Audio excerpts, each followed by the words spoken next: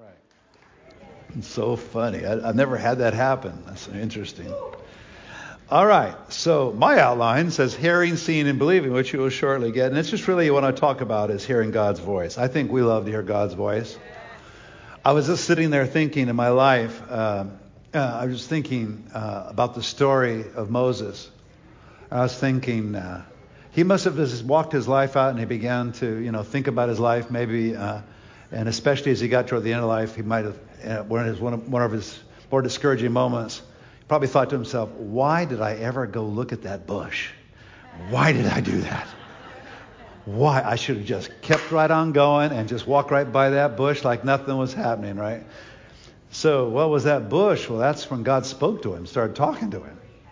And as I was thinking about my own life, I'm thinking about that. Man, oh man, why did I ever look at that bush? Why did I do that? And I remember so many things like that. And we don't live by bread alone, but by every word that comes out of the mouth of God. And I can remember so clearly the thing that actually sent me out of town and where I found my wife and actually found my destiny. I'm walking by the television set, and this guy named Oral Roberts comes on. Never heard of him, and he just starts talking about his university and stuff. And I was trying to figure out where I wanted to go to school and everything. Never heard of him, but something stopped me as I heard what he was talking about. And he talked about signs and wonders, hearing God's voice, the power of God, and everything, and equipping young men and women to be filled with the Holy Spirit and to go out in the marketplace. And he called it every man's world. I stopped. I turned around. I looked at the TV. My dad was on the couch. I said, Dad, I'm going to that school. He said, what? And I said, because I could have gone anywhere. I could have gone anywhere I wanted. I mean, literally almost even Ivy League schools. And he said, "No, son, you don't want to go to that school. You don't want to go to that place. That's Oral Roberts. We're Presbyterian. That's like, it's so different. I'll never, as long as I live, you do not want to go to that school." And then I looked at him, nice and calm and unrebellious son that I was. Yes, I am, Dad. You just made me want to go even more. You should have said nothing. Now I really want to go. All right? You know how that works with kids. Oh, boy. So I made a beeline, And but I can remember even now, and I just call these Holy Spirit snapshots, but they have to do with hearing God's voice. God speaks a lot more than we think, right? And I've just learned through the years to pay attention to when I get that thing, that sense, right? And the more you want to hear God's voice, the more you'll get that sense of things you're supposed to do, decisions you want to make, And then I'm standing in the line to meet Oral, right, with my parents, and we're going to shake his hand and everything, go through there. And he was president of the university, of course, and so all the new people came in. And so I noticed an interesting girl standing in back of me. And then I noticed an interesting girl in front of me, right? And the one in front of me especially caught my eye. And so we began to talk. And I guess I caught her eye, and we began to talk. And that became my wife. She became my wife. Literally, the first girl I met at Oral Roberts University became my wife. And it didn't happen automatically. I didn't see her for another year until our sophomore year. And then I wondered where she went, but she didn't live on campus. She lived in Tulsa. And then I saw her, and she was trying out to be a cheerleader at the university, and I really took notice then. And that was another snapshot, And then I made a note. When I get back here my sophomore year, I'm going to make sure I date that person, right? So we did, and one thing led to another, right? And so these snapshots, they're amazing things. When you walk with the Lord, they're more common than you know. I think a lot of us walk in so much discouragement over hearing God's voice because sometimes it's harder. We just would like trumpets to sound and, and drums to beat and just lights to light up. And sometimes it's just a faint thing. Sometimes it's, more brilliant and everything. Sometimes it's just a feeling, just a sense. And so the more you walk with the Lord, you get a sense of God's leading. I get a sense of what might be God. And I almost never get a full conclusion of what I'm supposed to do. I just get a picture. I just get a sense of it. And then I just start walking down the road, exploring a little bit to see if this is really the right way, right? So I've done that a number of times. And that's a very helpful concept in itself, you get an idea of what you think God might want, then you just sort of test it out. You just walk down, I call them wisdom paths. You just walk the wisdom path and see if the Lord reinforces it, right? And so I think of these snapshots. They're just all over my life. I just remember even how I got involved with the vineyard. Same thing. And I'm at Eddie Purick's house. He's here today, and we're like having this little meeting. And I was thinking, well, maybe the vineyard isn't for me at all. I didn't quite understand some things, and I was living a long way away and all kinds of things, and I didn't like the way, even like I was just crazy because I didn't even like the way people like raise their hands, and they would do like this a little bit. And I don't know why that was greatly offensive to me. I have no idea. I guess I hadn't got rid of all my religious spirits from the Midwest yet. But I, put them up or put them down, but don't do that. It's so distracting, right? So I'm in a room full in his living room. I'm in this room, and I didn't want to go to be in that room. I wanted to go to the Angels ball game with my friend Martin. And I heard something deep inside of me, just a sense you need to go to Eddie's. And no, I don't. And I'm literally having this talk with myself. Sometimes I don't want to go. I don't want to go to Eddie's. No, I think you better go. It wasn't words, but I could feel it. No, yes, no. So finally I thought, Martin, I don't think I'm supposed to go to an Angels game. And he said, well, what kind of a meeting is it today? Well, it's like a newcomer, what? You're not a beginner newcomer. You don't want to do that. Besides, I've never seen a baseball game. Come on, please, go with me. Oh, he was pulling hard on me. I said, no, I think I'm supposed to go. And then we go in the room, and they're worshiping, and they're all doing this, And then I'm going, oh, my gosh, why did I come here? And then I stood up, and then I did this, and I found my fingers begin to move a little bit, and I thought, wow, that feels pretty good. Wow. And then I felt the presence of the Lord come on me, and before I knew it, like I was I was falling in between a couch he had. Like I wasn't on the couch. I was stuck in between it somehow or another. And that was just the opening act of a whole series of events that got me into the vineyard. I got drafted, right? But as I look at it, I wonder if I wouldn't have gone, right? Wonder if I wouldn't have just these small reactions to things have literally changed the destiny of my life. And I've had so many things like that happen to me.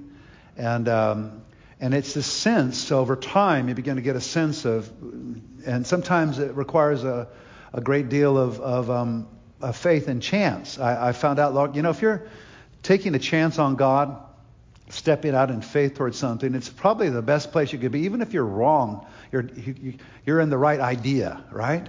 God loves for us to take chances. He loves us for us to step out. You look at all the Bible characters and what they went through. Look at poor Moses. Holy moly. Holy Moses. What did he go through, man? Oh my gosh, what he went through. It's nice to hear that voice, but he's got to go to Pharaoh and one thing after another and one leading after another. But he just got on a wisdom path, and to his credit, he just kept on going. And so God speaks, if you look at Roman number 1 on your outline, more than people think. The problem is on our end. Hearing is from the heart. And here's a quote from Lee Strobel, who wrote The Case for Faith a few years ago. It seems to me that an all-powerful God could do a much better job of convincing people of his existence than any evangelist ever does. Just write it in the sky, nice and big. Here's your proof, Ed. Believe me or go to hell. Sincerely, the Almighty. That would be nice, wouldn't it? Just write it in the sky, God. I'm ready to do your will. But part of the adventure is hearing. Part of the adventure is not only that you go do something for God, but that you heard his voice right. Because if you begin to hear him, then he'll give you other stuff to do. Pretty soon you'll be full of things you're trying to do in Jesus' name, right? And so it's a great adventure. Also can be kind of harrowing a little bit, depending on where you find yourself, right? And so I thought I heard God's voice to go to Cambodia with my friend Saul Paul. And there we go. And that was okay. It was a little scary because the dictators and all of them were still there, the ones that were the Khmer Rouge, the remnant, and everything. And we walk in, and I had to say some yeses. We had to say some really intense yeses about that because we had to put our money where our mouth was eventually. If we got to the country, which is hard enough, we lost all our luggage along the way. So I got a big ketchup stain on my shirt, and and everything coming in, and this guy walks up to us and says, I'm your guide. And I said, oh, great. Yeah, we're talking. Okay, great. And he says, well, what do you want to do? And I was just joking. I just said, I want to go see the prime minister. And he said, really? And I said, well, I'm just kidding, but why'd you say that? And he says, well, I know him, and I can have you meet him right away. I said, what? He said, yeah. And he says, what do you want to be here for? Well, and I go, oh, here it is. I said, well, I might as well get it all out. We want to come and plant churches here, and we want to bring we want to preach to this nation, and we want to heal the people and bring food and covering and all kinds. And we just went through the whole thing. He says, well, I can arrange that. Didn't faze him a minute. So our luggage is lost, and so we walked in there the next day, and I had a ketchup stain on a T-shirt. That's all I had. I didn't know where to buy any clothing, and we all walked in there like Frodo, and there we are. And the television cameras are everywhere, because evidently this is big news. Having a foreigner there in Cambodia, anything is big news, because compared to having a Holocaust, right? So there we were, and then we were it made the news. And then many of you have heard this story, but I'm sitting there in front of all these people, and then he asked me what to do. And I'm thinking, okay, wow, all right. Like, do I conceal this? What do we do, And we realized, well, look, God either spoke to us to come or not. So I just blurted the whole darn thing out. And I had something in it about humanitarian stuff and building schools. I don't know even why I said that, but it piqued his interest. I was just trying to put some bunch of good stuff out there. We were here for good stuff, right? I said, and preach the gospel of Jesus Christ. I said that clearly to him, right? But the school thing, could you build me a school? That's what he asked me. And I said, sure, I can build you a school. And then I just went for it. We just went for it. I said, well, do you think you could find us a building to rent? And he said, yeah, I think I could manage that. But he said, you can build me a school, right? And I said, yeah, sure. So then I cried all the way home, because before I knew it, we had committed ourselves in writing to a gigantic building that I found out later he owned, 4 stories, a gigantic thing. It was the only thing available, so we took it without one convert. And then I had to build a school. So with no money, right? I had no money whatsoever. All I had was the leading of the Lord. All I had was the Lord, right? Which is good, So I come home, I'm depressed. I walk in, they're having a prayer meeting about Cambodia. I walk out, lady's sitting there, and she says, how much do you think it would cost for that school thing you're talking about? And I said, I have no idea. She says, well, here, I'll write you a check for $40,000. That was it. That's how it began, right? $40,000, right on the driveway. I didn't know who her at. I'd never met her before in my life. So thing is, like, once you get an idea and you step into it, what the Lord does is he starts helping you along. Thank God. He helps you along. He doesn't leave you in the dark, but that first step can be quite a doozy, right? It's sort of like you step out of the plane and then the parachute opens. And so by God's grace. And it's the same way with even being led to pray for someone or talk to someone or witness to someone. It's God's with you. It's God's will for you to share the gospel and to be of encouragement. But sometimes, especially with a stranger or in a situation that's quite threatening, it's hard to step out. But when you step out, then the Lord catches you. It's just that you got to know what you're catching, what you're standing into, and it's just got to be one of God's purposes, right? And we get God's purposes so clearly in the Bible. It's just that as they're getting fleshed out, it can be a little hairy, right? Because we know they're supposed to help the poor and the weak, right? So school, feeding people, I told him that, And we know we're supposed to preach the gospel. I told him we wanted to preach the gospel in this country. I'll tell him all about that. So you're on firm ground when you're doing gospel purposes. It's just a matter of how God refines it and how you are able to do that. And so the thing is, we've been taking one step after another here like that. And if it were to have been my doing, the warehouse would not be the warehouse. It would be a gymnasium. I tried to make it a gymnasium so much when we lost the tenant, I was freaking out over the whole thing because we lost all that money. And then I'm trying to make it into a gymnasium. I'm trying to figure out how I'm going to do this whole thing. And then I kept hearing this little voice in my ear that Mother Teresa told me when I met with her. She said, look, see, and do something about it. And it just started ringing in my ear. And I go, oh my gosh, you've got to be kidding. We're going to feed people here? And I just think, no way, Lord, it can't be, But as I stepped into that just a little at a time, the wind just caught it. It's like a sail. You just put it up. and the wisdom path began, and the Lord began to blow me along. I'm thinking, wow, this thing's moving much faster than I really want it to go. I want a jam. No jam. You're going to feed. I'm thinking, Laguna Niguel doesn't need to feed anybody. They have plenty of food. And I was wrong, because the recession hit. When the recession hit, as you guys know, that really is what started the whole thing, because there are no tenants in sight, so I couldn't get distracted that way. And then we just began to feed people, and then they started bringing stuff, and I wasn't smart enough to know how to even sell it. And then we began to sell a little bit of it, and then people bring more stuff, and I sold that, and then I got more food, and then and it just took a life of its own. But that purpose of helping the weak, which I didn't even I had a hard time even imagining in Laguna Niguel the weak, because I've spent a lot of my time overseas in other slums and terrible places, but Laguna Niguel seemed so nice. I didn't know, and ever since that year till now, I know now more than ever, there's an underbelly, every community that looks nice and doing well, of people that are not doing very, very well at all.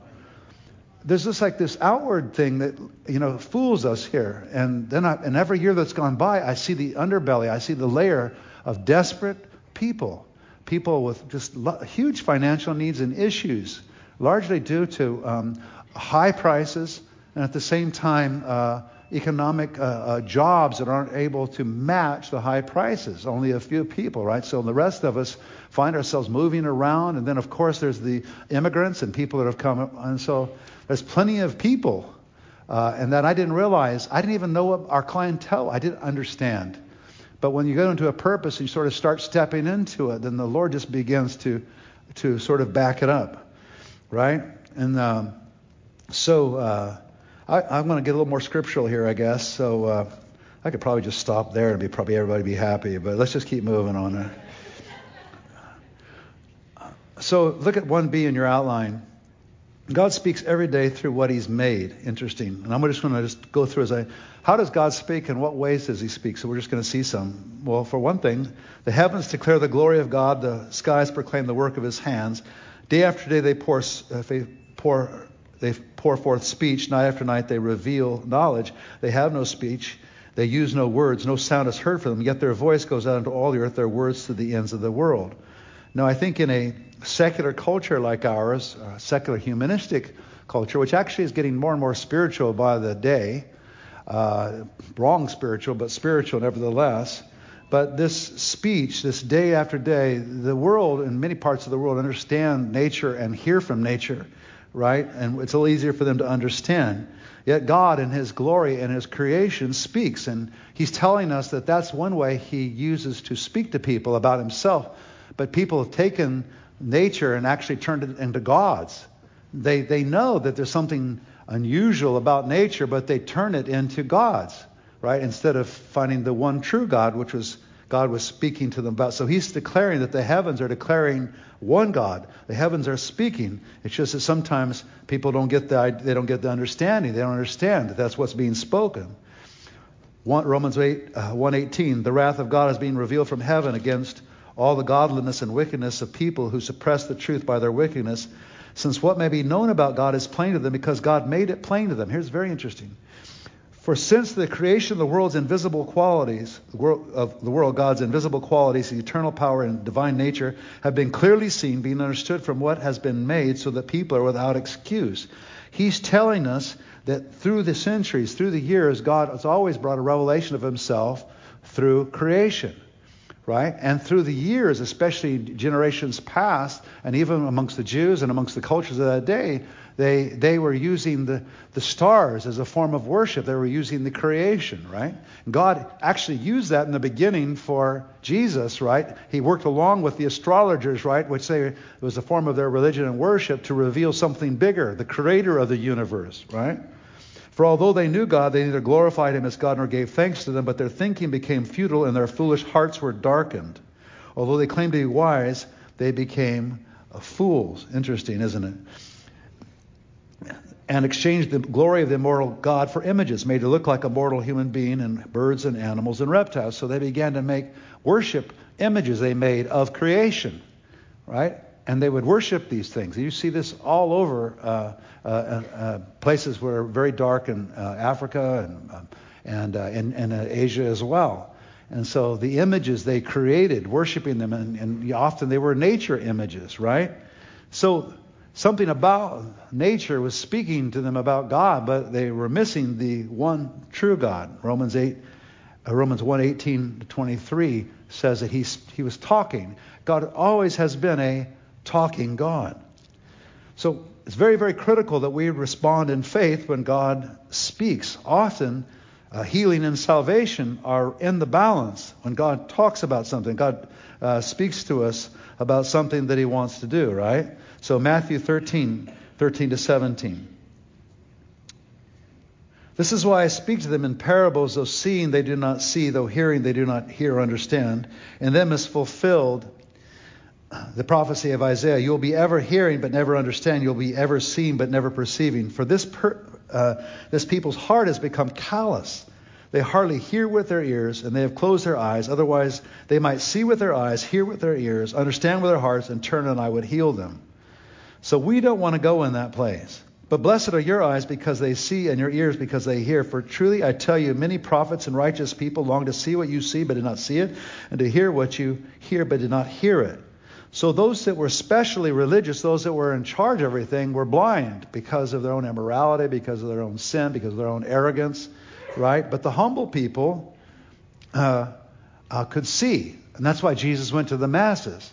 But he said, as a whole, though, Israel's heart had become religiously callous. And there's nothing worse than be religiously calloused.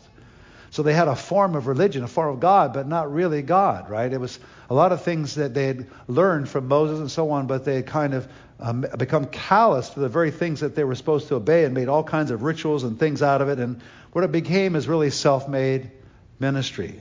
Instead of God's image, their own image, right? And this is actually a problem, and it's a problem for religious cultures actually all over the world, and a problem for us sometimes. It's so important that we just learn to follow fresh manna, learn to walk with God and hear his voice every single day. That's why God says, man will not live by bread alone, but out of every word that comes out of the mouth of God. But that manna has to be fresh every day. It's so important that we're getting fresh manna every day. Because, if God's really leading and he's leading us along, maybe he takes a left and you took a right. Or maybe you didn't want to go anywhere. Maybe you went backwards, right? He's always moving. He's always changing. He's always doing new things. And so it's so important, no matter who you are in your life or what kind of place you're in, what kind of job you have or whatever, to hear God's voice in it and do what he says to do and make good decisions along that way. And it's so important because this is the nature of walking with God. Luke chapter 10. Verse 17. So Jesus sends these 72 out to minister, and they say, Lord, he said, even the demons submit to us in your name. He replied, I saw Satan fall like lightning from heaven. I've given you authority to trample on snakes and scorpions, to overcome all power of the enemy. Nothing will harm you. However, do not rejoice that the spirits submit to you, but rejoice that your names are written in heaven. At that time, Jesus, full of joy through the Holy Spirit, said, I praise you, Father, Lord of heaven and earth, because you've hidden these things from the wise and learned and revealed them to little children. Yes, Father, for this is what you were pleased to do. All things have been committed to me by my Father. No one knows who the Son is except the Father, and no one who knows who the Father is except the Son, and those to whom the Son chooses to reveal him. Then he turned to his disciples and said privately, Blessed are the eyes that see what you see. For I tell you that many prophets and kings wanted to see what you see, but did not see it, and to hear what you hear, but did not hear it. So what is the dynamic that's involved here? Humility. Just pure humility. Not being caught up with religion or too full of yourselves. Sometimes I worry about us. I worry about, especially in the area of the prophetic. Sometimes I worry that the prophetic exists for the prophetic. Exists to be prophetic. I see that sometimes. I can feel it in the sometimes very religious, unusual, instead of just the simplicity of walking with God and hearing his voice, all these isms and things here and there and people chasing this way and chasing that way. And I worry about that because I think God gave the gospel to very humble people, willing to do very humble things on the ground.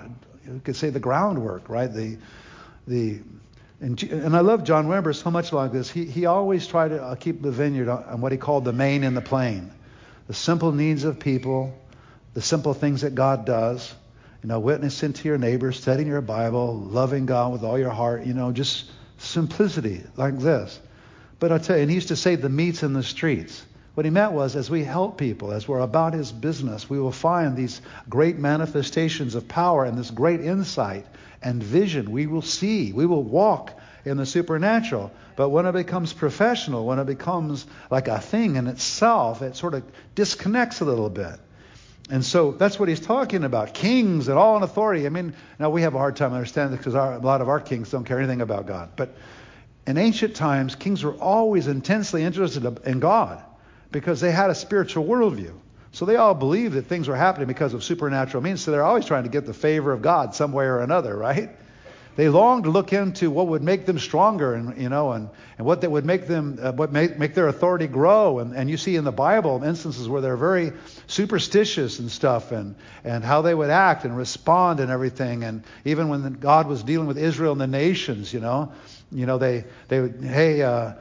the temple bit was rebuilt because the guy said, he wanted to rebuild the temple so he'd get a little favor from that God, just in case that God was strong, So they're always getting favor with the gods. As a matter of fact, if they succeeded, they figured that they got the right God. They didn't know who it was. That's why he's saying kings and people, have longed to look into these things. But God's given these things supernatural identity, understanding the King of the universe, understanding how to move in the Spirit and hear God's voice to the poor, to the weak, to the humble. God gives grace to the humble.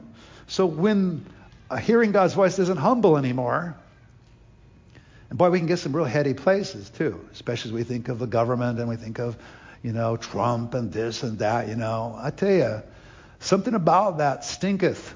We have to be very careful. I like him better than any other candidate, just tell you that right now, because I'm just looking for someone that'll stand up in this environment, But if somebody else will, that's good too. But the part of the thing is, with regard to this, is we just need to make sure that we keep our focus as believers straight on Jesus Christ and God.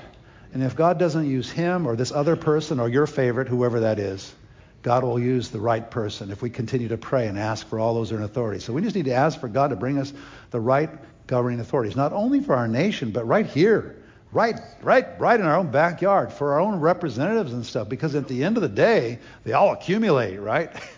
So we want to make the right decisions and all of that and pray and ask God to bring these people and so on and so forth in our own walk with the Lord. So if we look at 2C on your outline, John records a very dramatic moment. John chapter 12 and verses 27 to 37.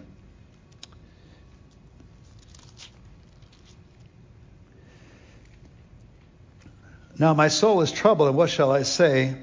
Father, save me from this hour? No, it was for this very reason I came to this hour. Father, glorify your name. That's Jesus praying.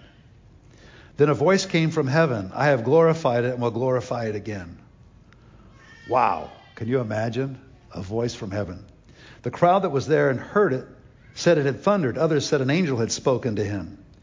Jesus said, this voice was for your benefit, not mine. Now is the time for judgment on this world. Now the prince of this world will be driven out. And I, when I am lifted up from the earth, will draw all people to myself. He said this to show the kind of death he was going to die. The crowd spoke up. We have heard from the law that the Messiah will remain forever. So how can you say the Son of Man must be lifted up? Who is this Son of Man? So their whole idea was going to be this amazing champion that rose up and pulled them up with him, right? And to rule the earth. And so in the midst of this great glory, where this voice, says, speaks out, and it's just a very clear voice, right? And the words are, that a voice came from it, I have glorified and will glorify it again, glorify your name. And God Almighty speaks back. But in the midst of God Almighty speaking back to his Son, all this confusion happens. Because the key was Jesus was going to go to the cross. He was going to go someplace that nobody thought a glorified person should go. He was speaking, but people weren't hearing. And the problem with hearing God's voice sometimes is we get these things of grandeur. We hear these things, and what we're supposed to do and how we're supposed to behave and everything. We hear, but we don't hear. Because Jesus is humble, and God's way is often humble. That's why I hate a religious spirit. parading and that sort of thing, because it's obviously going the wrong way. God's usually fairly humble, and he likes his Son to be glorified, if anybody. So it's sort of important the way we do miracles, the way we talk about them, the way we brag about them, the way we pray for each other, right? Because I want the anointing. I want to really see. I want to really believe. I really want to hear God, right? And I don't want. And it just comes in this humble capsule. And an interesting thing, that loud voice that was spoken. Who is this Son of Man? They didn't get it, right? And God Almighty spoke out loud. What an amazing thing. So most missed it, and the door closed. Actually, in John chapter 12, verse 29, it says there, the crowd said that was there heard it, said it had thundered. Others said an angel had spoken to him. So there's lots of confusion about it. Some thought they were hearing thunder. Others thought it was an angel. And almost nobody knew it was the Father speaking to his Son. How can that be? How can God Almighty speak from heaven and nobody hears it? That's the question of the day, isn't it? How can God be thundering and nobody's hearing it? Well, there's a humility of heart. There's something we have to settle in our heart, right, about God. And it's so how critical it's to respond in faith, but humility as well when God speaks. And so I just want to say, I think God wants to speak some amazing stuff to the world. I think he wants to use us in some amazing ways. But all along the way, God gives grace to the humble. We just have to hear God's voice, and it's got to be true to his character. In the process, we're not making big shows of things or whatever. And it just delight me so much. This is why I think our ministry team is more and more important to me by the day. It's just important that we have people that just pray for people and that God does supernatural things for them. So if I do it, and I do it once, I do it twice, I do it 7 times, 8 times, pretty soon nobody wants to come to church unless I'm here, right? And even then I'm limited. I can only do a little bit. But if there's a bunch of people hearing God's voice along the front here, and they learn to hear God's voice, and they do it here and in the community, then what do we have? Well, we've got the real voice of God working through humble, obedient, faithful people, and we got something. We've got the possibility for miracles and signs and wonders to multiply all over the place. The other model is so limited. It's dependent on some person's charisma, some person's experience with God, and that's why these sayings that we've developed through the years, everyone plays, they used to say the meat's in the street. In other words, it's out there wherever people are. This is really I want the meat of the word. Well, the meat of the word is being obedient where needy people are and ministering to them. And all of us are in the ministry. All of us are part of this grand and holy priesthood, which is standard vineyard teaching, but sometimes we don't listen to our own teaching. Sometimes, and especially I would say, it's more needed than ever because of the media age. The media age exaggerates everything. And I watch them sometimes, I look at them, and I'm looking at that, and I'm going, I wonder what's really going on. Then years later, months later, we find out they've fallen or something, this has happened, or you're around them, and you go, oh my gosh. Man, I'm telling you, I've been so pleased with the gifts that the Lord has given us. And I hope you had the eyes to see and ears to hear when they come. There was a man named David that came recently, and he's the first I've seen of a certain level of prophet in my whole life, in a long, long time.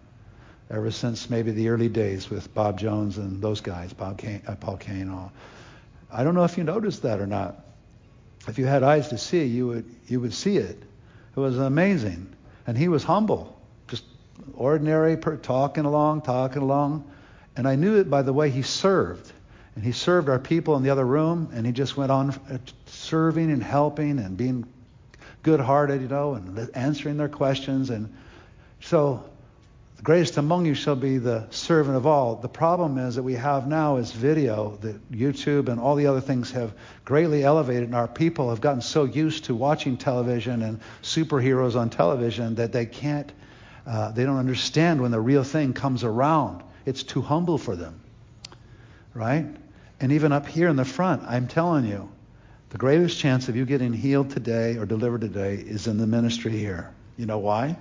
Because God gives grace to the humble. I'm telling you the truth. I mean, the greatest chance you have is right here with ordinary folks. If you see that revelation, God gives grace to the humble, and we begin to work like that, and we begin to know that everybody plays, everyone has something to offer, we'll see miracles and signs and wonders and things multiplied greatly, right? So if you look at number 3 on your outline, expecting the unexpected. God speaks in all sorts of ways for our benefit. To hear and believe, we must settle the fact that God's ways and thoughts are not our ways and thoughts. That's from Isaiah 55, 8 and 9, which is a powerful passage. I'll just read these verses real quick. For my thoughts are not your thoughts, neither your ways my ways. As the heavens are higher than the earth, so are my ways higher than your ways, and my thoughts than your thoughts. Wow. That's a long way. Wow. So his ways and his thoughts are not like us. So don't be surprised if you had an idea of what something was supposed to be and it came out different, or maybe it's a little different. The trick is that you may have an idea, like I was telling you earlier about the use for the warehouse, right? I had all in my mind, this is going to be, I can't find a tenant, so let's make a gymnasium out of it. That'd be so cool, and I could think about how we could do this or that, and everything. What God had in mind is feeding the poor. My thoughts are not yours. My thought was immediate, and I was thinking how, people, I could make some money out and get back my rent that I'm losing from that thing.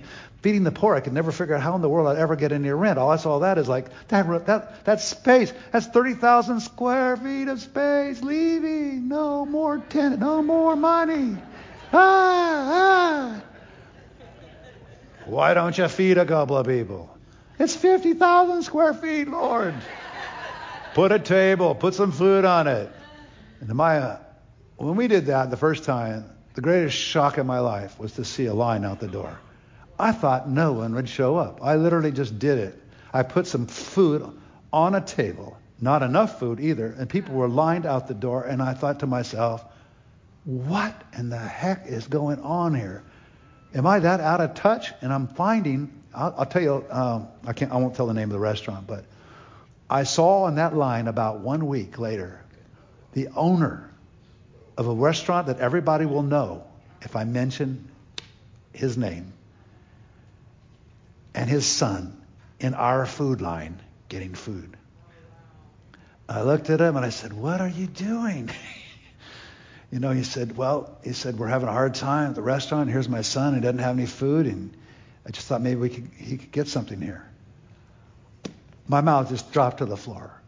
When that happened, I thought, okay, something's going on I'm not aware of. It's a lot humbler than I thought, right? My ways are not your ways, God. Your ways are really high, evidently. I have no idea, but I guess this is the right thing to do. Mother Teresa said, look, see, and do something about it. Okay, here we go. I didn't believe that word. I didn't believe we were supposed to do this thing till like a year or two after doing this. And finally, when my brother said, I found this huge refrigerator. I'm bringing it back from Seattle. I said, you're going to do what? And he said, I'm going to go to Seattle. I'm going to get this giant refrigerator. And I said, really? And he said, yeah, you're going to need it. I said, I don't think we're going to need it. I'm not even sure I'm supposed to do this. He said, I'm going to get it. He went and got it. Gee, then he put it together. I couldn't believe it. And before I know it, I got this huge refrigerator in a warehouse I don't want and using for purposes I don't think are going to work. And it just keeps going, right? And it's just been like that from the very beginning. And I should have read my Bible and saw that God likes poor people a lot. I should have known He likes weakness, which was another thing I liked about the vineyard so much. I liked it. I liked that they fed people. I liked whatever, and I couldn't always make heads or tails of it, especially then I'm thinking, we live in Orange County. What the big deal of, John, what do you want to feed people for? I mean, I don't get it, and I thought that 100 times, even while we're doing this, but it turns out that everything's changed. God knew how it was going to happen, and of course we're deeply involved in a lot of things, much bigger even than feeding people with regard to what's happening in the warehouse. And so hiring people and just taking care of medical needs and take care of housing, which has been a huge issue, and so on and so forth. So if you look at C there, the diversity of ways God speaks, the language of the Scriptures. The more of the written word we have in our hearts, the greater capacity we have to hear the spoken word, which is the rhema of God, the activating of the word, right? The more the written word we have in our hearts, just the written word, reading the Bible all the time. And I'll tell you what, there's no truer saying than this. So I read through the Bible every year, and I've done it for many, many years, and I have my little plan I do. But I do it for a couple of reasons. One, it was just the discipline of it. My mentor did it, and so I just followed what he did. He had this little Bible plan, and we'd be in the, and every day you could be in like 9 different places in the Scripture. He was just really radical about it. So we all had our little Bible reading cards, and we just began to read, the Bible like that. But I found out the more I read through the Bible, the more I understood God, and the more I could hear God's voice. And also, it just became amazing. And so today, even to this day, I try to get through the Old Testament once and the New Testament twice every year. Actually, I do that every year, and then sometimes I bump it up. Because as I read the Scriptures, it comes in me somehow. And God will remind me of a Scripture about a situation I'm in. Oh, so that's what we're doing now. I can't tell you how many times that happens to me. And also the great encouragement and the great promises of God, I start taking them for my own. So years of meditating on the Scriptures have made them become mine, right? And I become sure of what I'm doing as long as it's a biblical thing. If it's a biblical thing and it's something that God likes and I can see it all through the Scriptures, it's then good, and I'll do that, right? And that's helped me make a lot of decisions. And God brings Scriptures to me all the time. And I just can't tell you, and this thing that Bill said is so important. The more the written word we have in our hearts, the greater capacity we have to hear the spoken word. So what God often does with me in hearing his voice is he activates the Scripture. He tells me something, speak something out of the Scripture. An example, somebody in the Scripture, something about their life, or just the way Jesus acted. I love the way Jesus acted. And he was humble, and he was taking these disciples and scared them half to death. That's all part of it. Like being scared to death is part of walking with Jesus, evidently. That's the way the 12 did. We want all the other stuff, but we don't want to be scared to death. But he's freaking them out all the time, He's freaking them out all the time. And rebuking them sometimes, right? Because they just are hard of heart, right? And we see that and we go, oh, that's my rebuke. Oh, yeah, okay, I get it, and I'm warned. Oh, yeah, I got to watch that. I got to be stopped.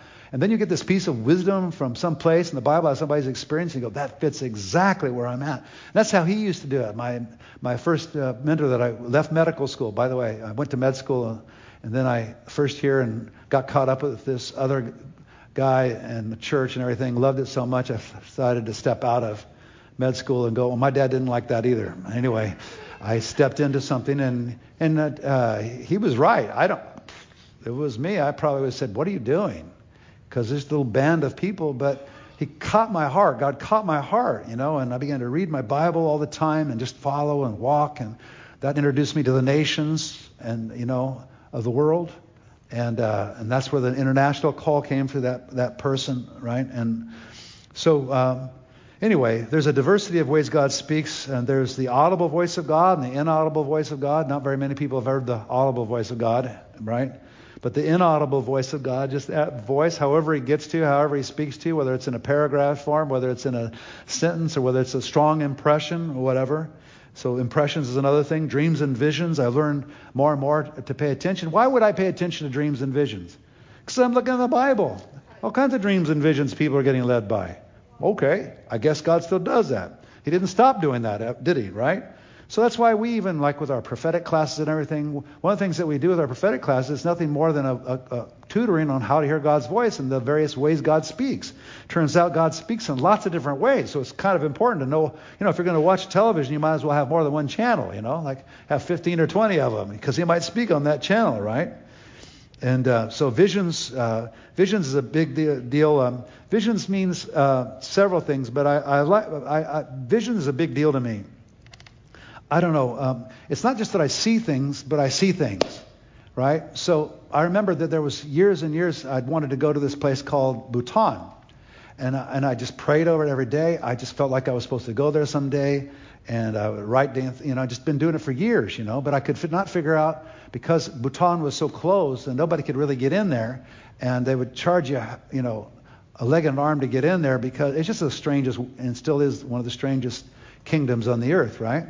So I'm thinking, and I prayed over it because I just felt like I was supposed to go. I felt like I was supposed to go, but the church got planted, we kept going and going. And then one day, and I tell you what, this is something, I call these holy snapshots. And if you'll begin to pay attention to this, at least in my life, God speaks to me a lot like this. I can remember where I was at when God did something new, spoke to me something new sometimes. It's like a snapshot. I can remember. So like it was yesterday, I remember I was in this, we had held a conference in here, and there was a pastor here from another church, and we were in this building, and at that time there were two sides of this this side of the building, there were two areas, right? And there was a doorway between them. And I remember I was walking this way, right? And then a pastor friend of mine in the area had another guy with him, and he was walking through the doorway at the same time. And as we walked through the doorway at the same time, I felt the presence of God. I thought, oh, hi, such and such. And then and then he introduced me to this guy. And he says, well, this is such and such. He's a missionary. And I said, where are you a missionary to? Well, lately, Bhutan. When he said that, I'd never heard of anybody going to Bhutan. And he got in, I can't tell you how he was getting in there, but it was a sneaky way he was doing it, right? And I said, I blurted it out. I didn't even wait. I said, I'm going with you. When's you going? When's the next time you're going? He said, well, I'm going like 2 months from now. I'm going. Do you mind if I go? I didn't even ask him. I said, do you mind if I go?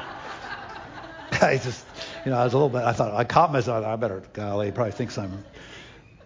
But this impression, these impressions, it's like, so you all maybe have your own impressions. So I know what mine feel like when I have a Holy Spirit. Yeah. So some of you are making fun of me already because you've been watching me. People are, I don't know, man, this place must have eyes. I think nobody sees anything I do, and everybody sees everything I do. So you might see me walking around out there like I'm lost. I am in a minute, but I'm not lost. I know what I'm doing. I'm getting my impressions. I think we're supposed to buy that land, so I just walk on it. I walk on it. Then I try to figure out, this goes here, that goes there. So I may be way off. So feel a little silly even mentioning it because I can't imagine how in the world everything will fall together, not the least of which is the money. But still, I can't get this out of my system. I got this picture in my mind, and I think I know where everything goes now. So that's a good example of something God may call you to do. You may only know Bhutan.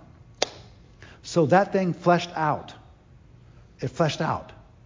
Over time, it fleshed out.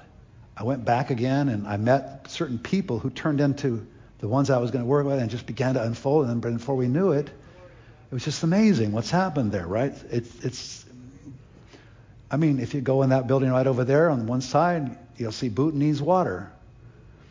Bhutanese water, which we helped develop and grow into a business, right? And other things like that, hotel and all kinds of other things. But the other stuff I can't talk about because it's basically, anyway, never mind. I can't talk about that part. But anyway, it's good though. It's really good, right? So this impression thing is something that these like Holy Spirit snapshots. I'm just telling you how I hear God's voice sometimes. I'll see something, but I see something else. Now, it used to be that I would just ignore that something else, right? And so just, forget it. Especially if it was too expensive or too amazing or too crazy or whatever, But then when the impression keeps coming over and over, you kind of go, okay, something's up, Lord, what's up? I don't even want to ask exactly what's up, but what do you think maybe, what are we doing here, And so that's where I'm at with that land right now. What are we doing here? And actually, I've gotten some traction. I think I know what belongs there now. I've gotten a picture of it. I think I know. And I'm walking on the land to get the picture so I can see and just kind of let it clarify. I brood over it. It's like the Lord. Remember how he brooded over the waters, right? You brood over things. We want things to go so quick, but if you get a hold of a live one, it takes a while to reel it in. So if you pull too hard or you ignore it, the string breaks or the fish gets away. And could I just say this to all of you in business? New ideas, new thoughts, things. It's not only that you get the thought, then you have to find the wisdom path to it, right? And the wisdom path to it is as important as getting the thought. So lots of times things don't go anywhere in our vision because we get the vision, but we don't have the legs to walk it out. And the legs to walk it out is you just pray over it, you soak over it, and then you're watching for the opening, the thing that makes the thing kick into. So that Bhutan thing, the thing that kicked it is when that guy walked through the door, that was it. And I said, can I go? And he said, yes. And then once I got in there, then the drama began to unfold. I don't talk about it much because I don't like to talk about it publicly very much, but there's a lot going on there and other places as well. So It's the same thing. And then out here in our own area and stuff. And I've noticed that the warehouse has been developing. Now that thing I've handed away to John, so he's got, but his vision, he keeps getting these visions. He keeps go this and that. I'm thinking, wow, man, whoa, this thing's going, whoa, whoa, whoa. But it's not my vision anymore. I just open the door. He's got it. He's seeing it. He's seeing way beyond where it's at right now. He's getting the same impressions. It's so much fun to get one of these, and also it's the scariest thing in your whole life. For any of you that ever started a business or done anything like it, it'll scare you half to death. But that's how you know you got one. It's scaring you half to death, but at the same time you know you got to do it. That's how you know.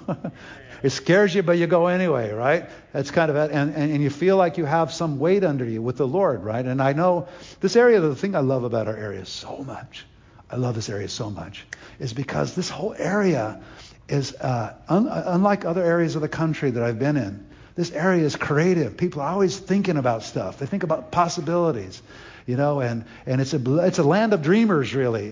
Maybe it's because we're too close to Hollywood. I don't know, but we're like that. We're just like that. The people here are distinctly different than other people with regard to the way that they think, the way they imagine, the way they look out. They're just amazing. I love this area because of that, right? And that can get you in trouble too, but still, that right there, the ability to be innovative and creative and take a chance and step out. Sometimes you get burned doing that really bad, and people do. But nevertheless, I just like it. Other areas of the country, they're not like that. They don't have that creative flow. And I'm thinking to myself, move out of California. I would never move out of California. I love this place. Are you kidding me? Oh, yeah, we got some crazy over here and crazy over there, but as far as I can tell, everybody's getting crazy right now. So why don't you come on and move back? Because you're going to be crazy over there before you know it. I mean, come on. If it's crazy the way you're measuring things, I don't think you're going to be able to move out of that. But meanwhile, these people over here, we have a better weather and all kinds of other things. But especially the climate of the people is what I like. When I first got here and I look around and I see how people do things around here and I think, hot dog, I'm home. I ain't leaving. This is me. This is where I belong. I like these people. I like them a lot, right? All right, so I hope you guys are living in that same way. All right, so if you look at 4, 5, 6, 7, these are other ways that God speaks. Dreams and visions are big with us around here, especially dreams. The problem with dreams is you have to interpret them correctly, right? That's why these prophetic classes that we have are really helpful. Right? Because dreams are highly symbolic. So you have a dream, and sometimes half the stuff in it isn't what it is. It's symbolizing something. Visions, mind pictures are like visions. Have pictures in your mind. Symbols, riddles, unusual circumstances, prophecies, and testimonies. And there's this category of revelation that I like to call this. It's the how in the world are you doing that? Visitation. I'll have things happen. I say, okay, I know you're speaking to me. How in the world are you speaking to me? I can hear you clear as day. I don't hear words. I don't hear nothing. I just know what you want me to do. And I go, how in the world are you doing that? I'll literally ask God, how in the world are you doing that? How do I know that? Or I'll know something about someone. I'll notice on the, or a prophetic, and I'll ask God, how do I know that? How in the world?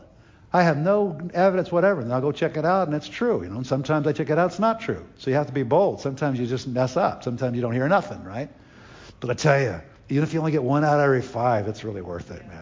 All I have to do if you don't get it right, the other 4 just say, apologize. I don't know. And God gives grace to the humble, so it's good for you, right? Because you know what? He gives grace to the humble. So if you get you get humbled by something you thought was the Lord and it wasn't, great. That makes you more humble for the right one. Because when the right one comes, it's fantastic, right? You just, you notice something about someone. You just walk up to a perfect stranger, start talking to them, And then you figure out, and then things begin to develop, and you go, oh, so this is why I'm talking to this person. It's great. It's wonderful.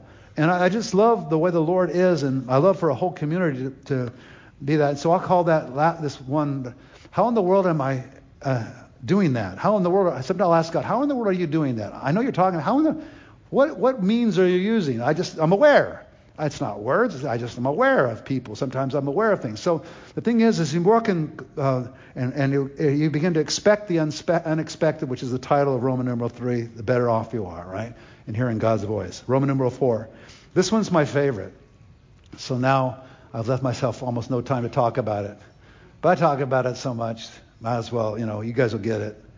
Love opens our ears. It secures our souls and casts out fears so we can hear, right? And of course, I learned this from Mr. Piorik over there. And it's one of the greatest parts of learning from his teaching. And John 5:19-20, very truly I tell you, the Son can do nothing by himself. He can only do what he sees the Father doing, because whatever the Father does, the Son also does. Now here's the key. Here's the key. Wow, I'm just about to give you a key to hearing God's voice. This is one of the biggest, I would say this is my top 5 keys. Maybe top 3 keys. Maybe a top key. For the Father loves the Son, got that? And shows him all he does. Yes, and he'll show him even greater works than these so that you'll be amazed. For the Father loves the Son. So it's out of the Father's affection that Jesus could hear his voice. So when I feel the love of God, I also hear his voice. So I make it my aim through worship, through whatever means, asking God to bring the Father's love. That's why we teach about this so much. We talk about it so much. This encounter, God wants to have a love encounter, repeated love encounters. So Jesus had repeated love encounters with Father, and because of that, he could hear his voice. It's easy to hear God's voice when you feel that love. Because when you feel that love, what happens? We love because he first loved us. We love because what? He first loved us. And then what we do is we go around and love somebody. And when you begin to love someone and sacrifice them, usually you're almost always in the middle of God's will. You heard God's voice. It's compassion that drives the anointing. It's compassion that drives the voice of God for me more than anything else. When I feel that little compassion on someone, I don't have to have a huge vision or a picture. I just go, okay, that I'm generally supposed to be involved, and maybe God will give me other things the way we can help. When I feel that compassion, I stop, I go and talk to them. I do, and that's how I know I'm always in the right space, right? And sometimes I don't, but when I do, I don't mind stopping if I feel compassion. I'll spend all the time in the world. I just got to know I'm on. And a lot of the times I know I'm on because of compassion. Now here's the thing I learned. So I found out that I'm not the most compassionate person in the world, It's taken a little while to develop, right? But I found out that once I respond once or twice or 3 times, I get softer and softer on the inside. It's just that you have to keep stepping, right? One at a time. And when you do it more and more and respond to compassion, you get softer on the inside. You get more and more susceptible to God's voice. For the Father loves the Son and shows him all he's doing. So when I feel the love of God loving me as a son, he shows me often what to do. And that's just the key to Jesus' ministry. He would feel this compassion and he would know what he's supposed to do. Not everybody that's needy is mine. That's important. Otherwise we'd go crazy, right? But there are certain things that are mine to do, and there are certain things that are not mine to do. So if you find what you're supposed to do, then I stop. Especially when we're dealing with the poor, I stop worrying about everything. Oh, if I give that money, he's just going to go out and buy some more booze with it. I don't even think about it anymore. All I know is the Father had compassion on me. I'm supposed to go pray for that person, do something, give them money, whatever. That's it. I don't know whatever else happens then. Doesn't matter anymore. Used to matter a lot. I'm thinking, well, if I do that, he's going to do this, and then I do this, he's going to do that. I'm trying to figure it out, and then I don't end up doing nothing. Now I just respond to compassion, and then I go do it. That's it. Simple as that. Even it takes the weight off of follow-up, right? Got all tangled up in that. So, do I follow up? I just do what I'm supposed to do in that moment, and if I follow, then I guess God will have to arrange that too, right? It's intensely freeing, a lot of fun, because feeling God's love is really fun. Feeling the world, and even in the terms of like feeding people, it's so liberating because you can get into benevolence and just get into such bondage. Oh my gosh, tie yourself in 10 different knots, and you're not getting to enough because there's always more people than you can reach, right? I don't do that anymore. We don't worry about it. We just do what we're supposed to do as best we can do it. Right person in front of us. We're just obedient, take one at a time, and just leave the compassion that way. We don't put any religious stuff on us because the religious stuff will drive you out of your mind. You'll stop hearing God's voice. You'll get tired and say, what am I doing a benevolence thing? What am I doing this in the first place? I hate this stuff. Then you start hating the people you're serving, and they're going, uh-oh, something's gone wrong here, right? I mean, if you do enough benevolence ministry, you can actually hate the people you're trying to help. I hate these people. I'm not supposed to say that. I'm the pastor, but I can't stand, You can't, your heart will go there because they will disappoint you. They will call, you know what? Broken people aren't nice. They're not even nice when you give them stuff. I know that's horror of horrors to you. You have these visions of, well, I will just walk up and I will float over to this person and I will give them a word from heaven. Then I will give them $50 and then they're going to be okay and they're going to come to church, get saved, and they're going to whole life turn it around.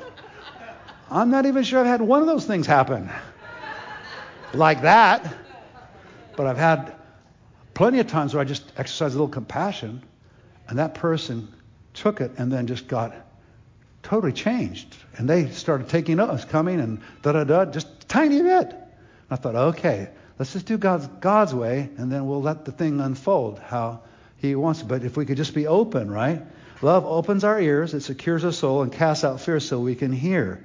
The Father and Son were partners, for the Father loves the Son and shows him all that he's doing. 1 Corinthians 13. It's got plenty of 13:4-7. Love is patient, love is kind, does not envy, it does not boast, it's not proud, does not dishonor others, it's not self-seeking, it's not easily angered, it keeps no record of wrongs. Love does not delight in evil, but rejoices in the truth. It always protects, always trusts, always hopes, always perseveres. Could I just say to you, everybody wants to do that, but what I learned from Eddie, what I learned from my scripture, what I learned my experience with God is God gives a huge reservoir. He supernaturally imparts love so you can do all of that. Because you could no way do this in your own strength. But when you feel that ability to do that, when you feel that you're on, right? And it's not a problem.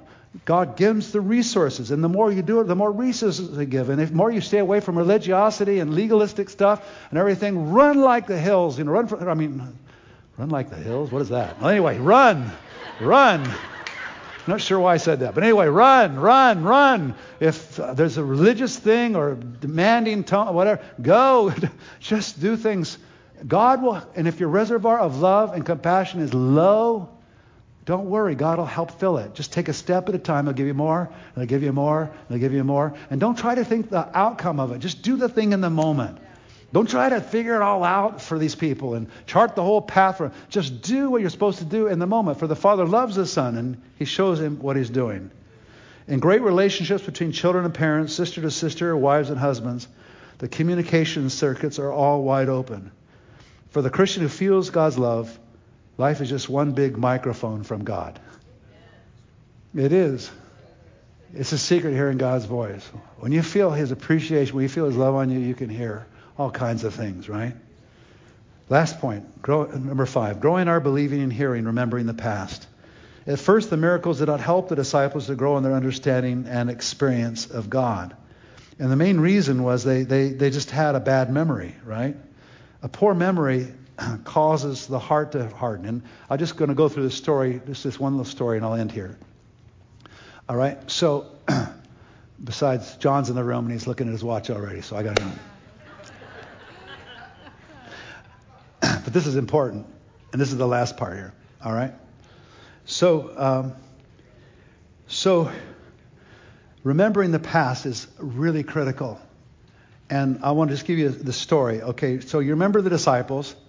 They have this huge experience, and they feed all these people, right? Right? And it's amazing. And they didn't have any food, and then they get in the boat. And then after that, Jesus walks on the water to them. Oh, by the way, did you see that what's that thing that's out with, what's that guy, The Chosen? Whoa, that last one where he's walking on the water and all that. Oh, that's outstanding. Who's watched The Chosen? If you haven't watched The Chosen, you should watch The Chosen. It's amazing because it just gives you some good stuff. I mean, it's just so anyway. All right, so in the last episode of The Chosen, remember he feeds the people, right? It's in the Bible too, right? Then he walks on the water. That's in the Bible, right? Right. And then there's that scene with Peter, which is such a great picture of love and where we're all at, right? And then so then there just a little while later in the Bible, they start quarreling with one another, right? Because someone forgot to bring the bread for the trip, and they're in the boat. Remember that? And Jesus rebuked them. He says, how many did you have left over when I multiplied? Don't you remember that I actually multiplied food? Right? Don't you remember what I did? So the thing is, one of the greatest things about hearing, seeing, and walking with God is remembering. A poor memory hardens Your heart. Jesus said, are your hearts hard? Don't you get it? I did this over here. Why would I not do it here? Do you think that I'm really that stingy and that mean?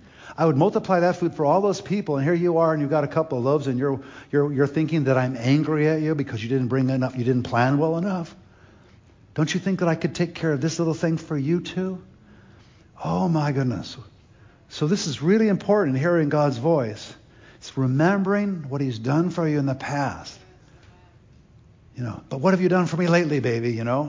Oh my gosh, I get into that so easily. Yeah, I remember you did this, you did that, but I'm facing this now. I can't remember anything you did in the past. Well, maybe you better remember, because I can do this too, Well, your past memories, your past miracles are for the future. They're supposed to be paid in the future. The problem is sometimes that actually what happens is He does something over here and then He escalates it slightly over here. So you need slightly more faith over here, right? But you just remember, and then you can go tackle that as well. This is a great way to hear God's voice, remembering the past, so when you're in your present and in your future, you can hear His voice and you can react properly and you can do what He says to do, right? Amen. All right. Hearing, seeing, and believing. Why don't we all stand? Praise God. Well, I think it's good. I said about half of what I thought I was going to say. But I think the good part that I said was good, so it's good. All right, so, oh my goodness. I don't see there's a reason in the world why some of you might not hear God's voice today. Now, we already did this a little bit at halftime. I call it halftime. Right after the worship, that's halftime. So we did that a little bit, but I don't suppose anybody here needs any guidance. Probably not. But one of the things you might want to come up for, especially, is just to ask God for guidance, like we did just a few minutes ago. But that also, if you're sick or have some kind of illness or whatever. So I want to call our ministry team up. These people that are just servants, like the disciples, handing out the bread. Okay, so if you could come forward now. And the reason why the ministry team, I'm so convicted about this. I'm just a little uneasy about our facility. I need a bigger one. I need more space up here. We need more room so that we can do this, because this part of the ministry, which we've inherited through the vineyard and through the customs of the vineyard for years, is just having ordinary people pray for one another, is one of the most effective ways, for the reasons that I've given, to heal people and to actually see miracles. So God gives grace to the humble, but He resists the proud. And if you get pride in what you're doing, or something around supernatural stuff, there's all kinds of crazy stuff that sometimes comes in. And just these humble people praying for you, you don't ever want to do that. And of course, at least get the pastor or somebody pray for you. But so I don't even know why this whole altar isn't filled with somebody up here willing to pray for someone. So I just want to give a Ollie income free. Anybody would like to pray for someone, even if you're not on the quote-unquote a ministry team, but just like to pray, why don't you just come up? We'll take you. We'll draft you. Because you don't have to do anything. Here's your training for today. If you've never been on our ministry team, don't get fancy. Just have mercy on people and pray for them as best you can and ask God to come. Some of these people out here need guidance. Some people came in with a disease and they're sick and they need to be healed. So just come on up as I'm speaking. Find somebody to pray for you. And I wouldn't be surprised if the Lord honors this a great deal with our ministry team today, because I think He's going to start doing this more and more, because the Lord just got me riveted on this thing. I want to see more signs and wonders in the church, but I'm not going to see them in a sort of professional atmosphere. I'm going to find it with ordinary folks delivering the mail. So Lord, we're just going to deliver the mail today. Some people need a word from heaven. Some of us need wisdom. There's a lot of people down here that don't have anybody. Come on over here on this side. A lot of people need wisdom today. Maybe this person that you're praying for you will have just the right wisdom for you. You guys can pray in 2s and 3s if you like. This woman here will prophesy over you for sure. And the one next to her too. Lord, thank you for the anointing that rests on these two.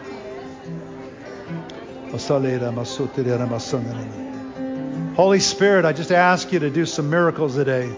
I ask you to speak to people. I ask that you would answer difficult questions for people, Lord. I pray that there would just be such a delightful move of the Spirit. And if you come up and you can't find anybody to pray for you, somebody will break loose. You guys be sensitive to new people coming up. I'll come down. Maybe some others can help us to pray. And if you're here to be prayed for, just wave your hand at us, okay? God bless you all.